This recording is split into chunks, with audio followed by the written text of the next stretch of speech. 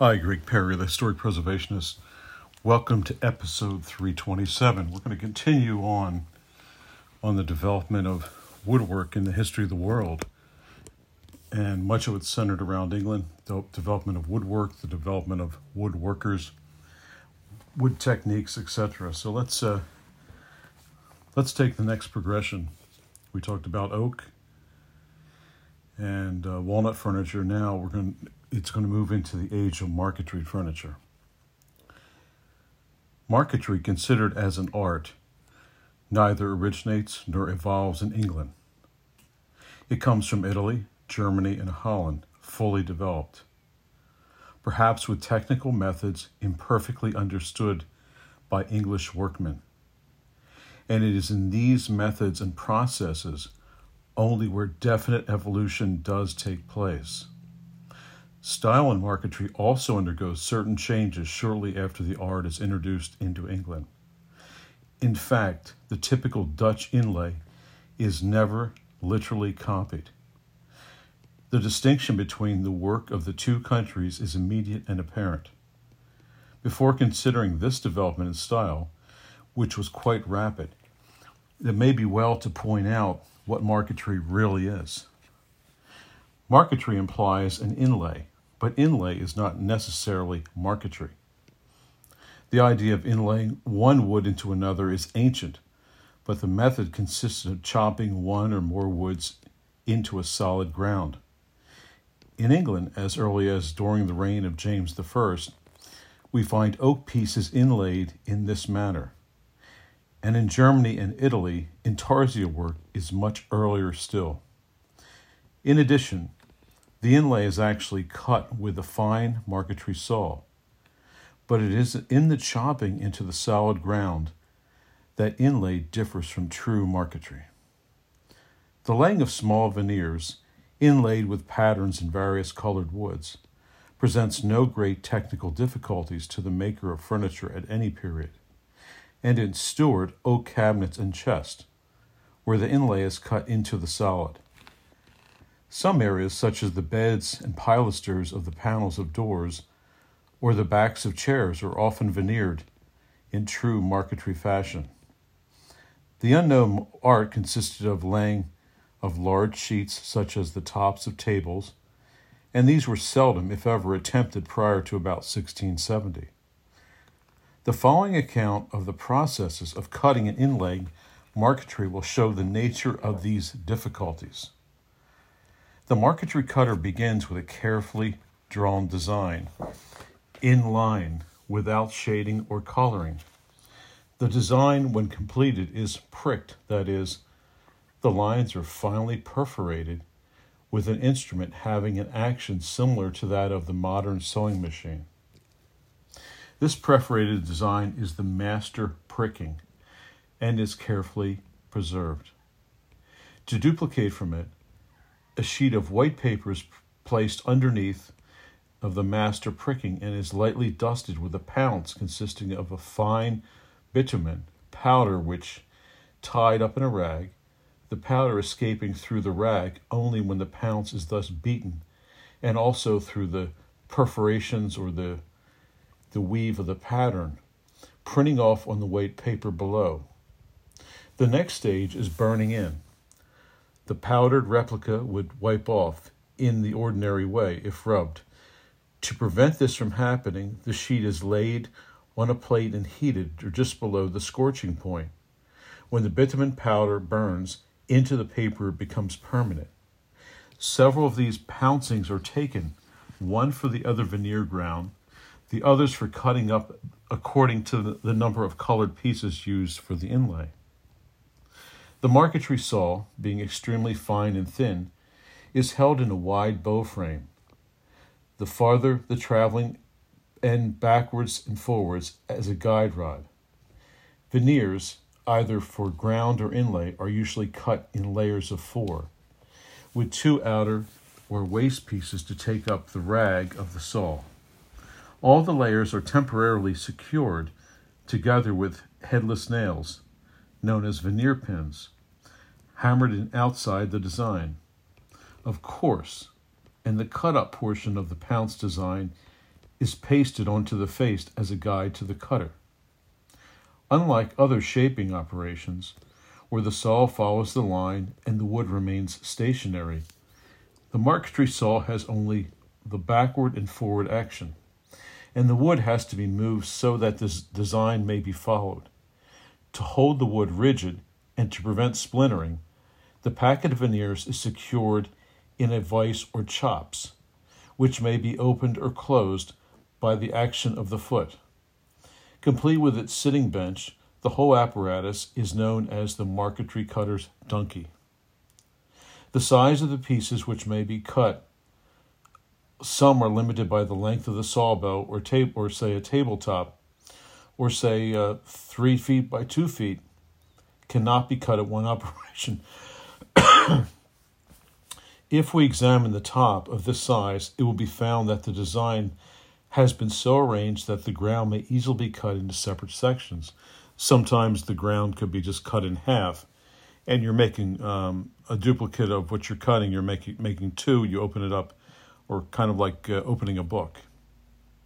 So some actually happen in halves or in quarters at one operation, in layers and then put together. This obviously necessitates a balanced design, which a lot of marquetry is a balanced design. So after ground and inlay have been cut out, the next operation is putting them together, which involves only a following of the original master pattern. To keep the whole in place, the pieces are assembled jigsaw puzzle-like fashion and may only be edge-glued, so that a sheet may be handled without falling the pieces. Paper is pasted on the face side of the complete veneer. In some examples of marquetry, there is another operation, that of sand burning or shading, which must precede the putting of this quote jigsaw puzzle together. Above a fire, usually a gas ring, a flat tray filled with silver sand is placed, and into the hot sand the tips of the pieces to be shaded are inserted. These pieces must be of light-colored wood, such as holly or boxwood. Otherwise, the shading will not be evident. At the point of contact with the sand, the yellow wood will be scorched to a deep brown, which shades off into the natural color of the wood. A laureled banding, thus shaded, such as found on many of the examples in French furniture, gives a remarkable appearance of relief. So this shading or burning is creating a three-dimensionality. But the French really solidified this, and then the English started to copy. The complete veneer, with its inlay, when thus finished, is handed over to the cabinet maker, whose province is to glue or lay it onto its bed. Before following the next operation, there is one point in connection with the actual cutting, which is very, very interesting. So as showing a natural technical evolution, and in such an art progress in method must be some indication of date, as the prentice efforts could certainly be the earlier. Ground and inlay being cut from patterns pounced from the same pricking should fit exactly into each other, if cut precisely to the lines, but human error is against such exactitude, and in the earliest work this close fit is not found. With the passage of time and the gaining of facility in cutting, English marquetry improves in this particular, and then, quite suddenly, we find exact fit, coupled with apparently careless cutting, with scrolls ill-shaped and lines distorted. So one must assume that something of premier importance, the master craftsman, would be both drawn and pricked with extreme care. It is the cutting which goes astray. But in the later marquetry, if the lines of the inlay are cut in the slovenly fashion, so of those of the ground, and to exactly the same degree, so that one fits into the other perfectly. So how has this happened? The cutter has simply discovered the secret that is ground and inlay are cut in one operation. Any inaccuracy in one must have its counterpart in the other, so it makes it a little bit less noticeable. To make this quite clear, draw out a pattern on a sheet of white paper. Place a black sheet behind and, at the same time, cut out both with scissors. No matter how carefully the pattern has been followed, the black inlay must fit into the white ground precisely, and we obtain in the pieces which fall out a reverse pattern, known as its counterpart, of white inlay in a black ground. It is advisable to remember that this counterpart, or reverse, the marquetry cutter does not throw away. If a pattern be cut in 4 thicknesses, 4 counterparts must remain. If it is cut in 4 quarters, making one complete design, then one counterpart only will exist. It is curious, with the old work from as early as the first years of the 18th century, especially in the trunk panels of long case clocks, and one finds quite often one the reverse of the other and the first an inlay of walnut and holly. For example, the second of holly in walnut. It is not surprising also how the counterchange of color alters the appearance of the design.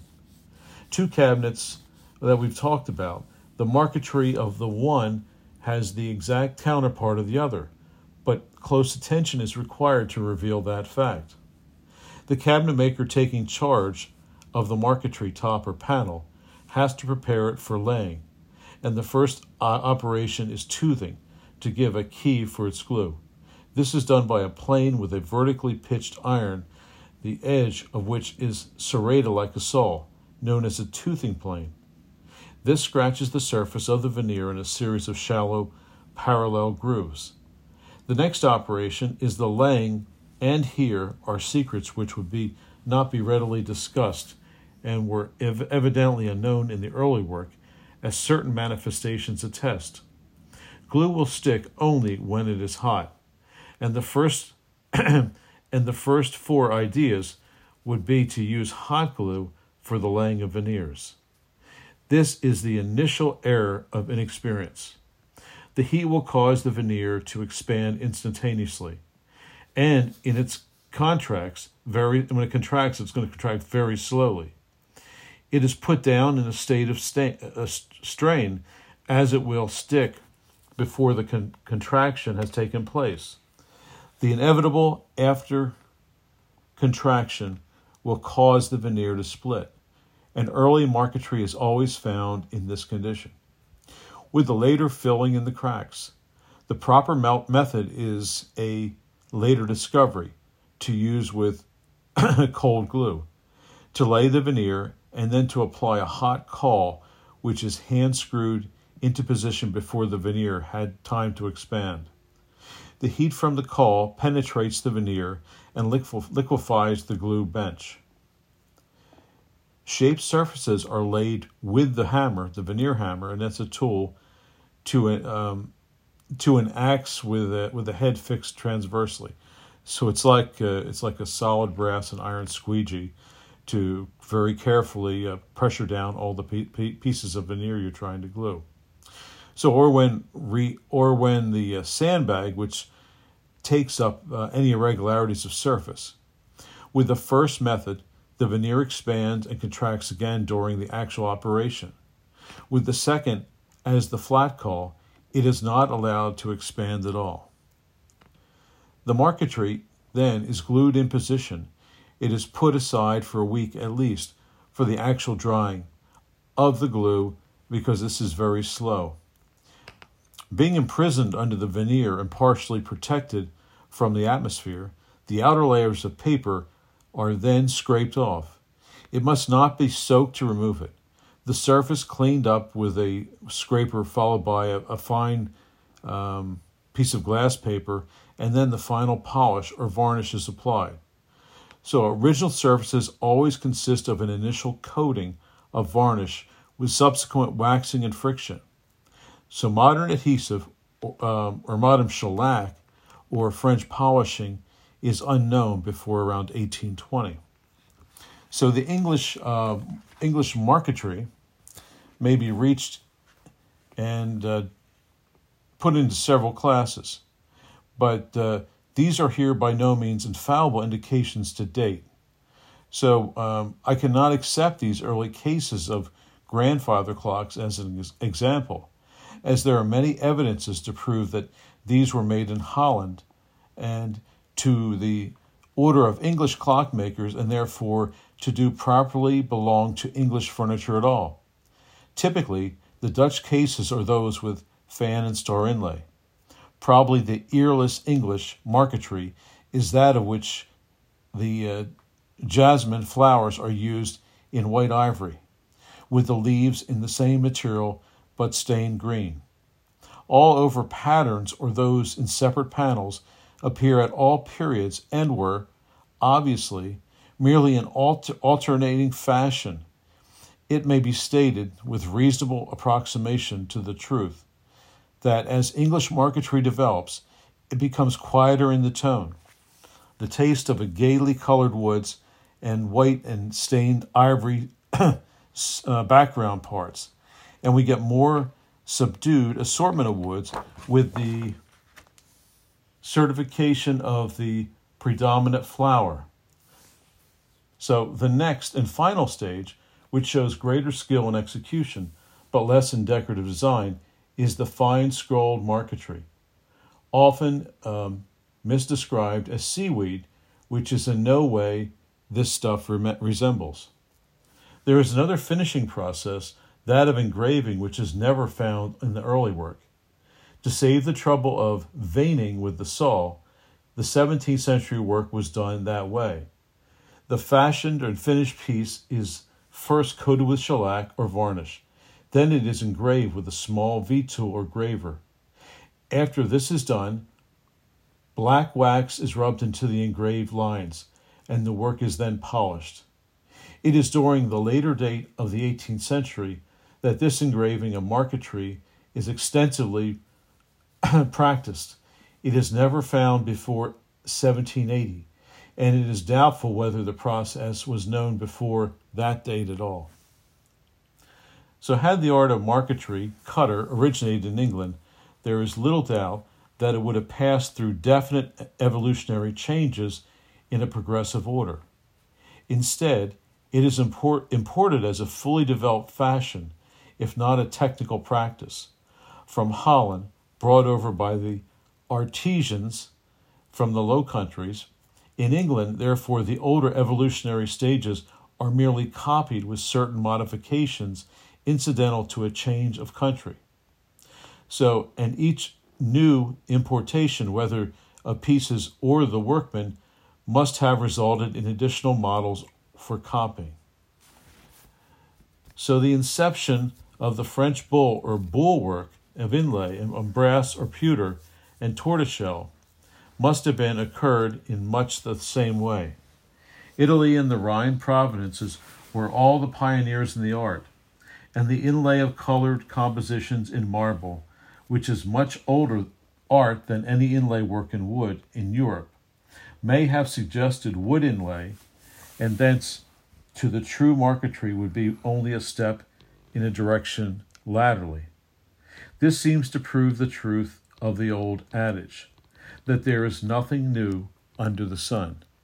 So I hope everyone has enjoyed our little dissertation of marquetry here, English marquetry, going into the mid-18th century, somewhere around 1780. And thanks everyone for listening. Greg Perry signing out.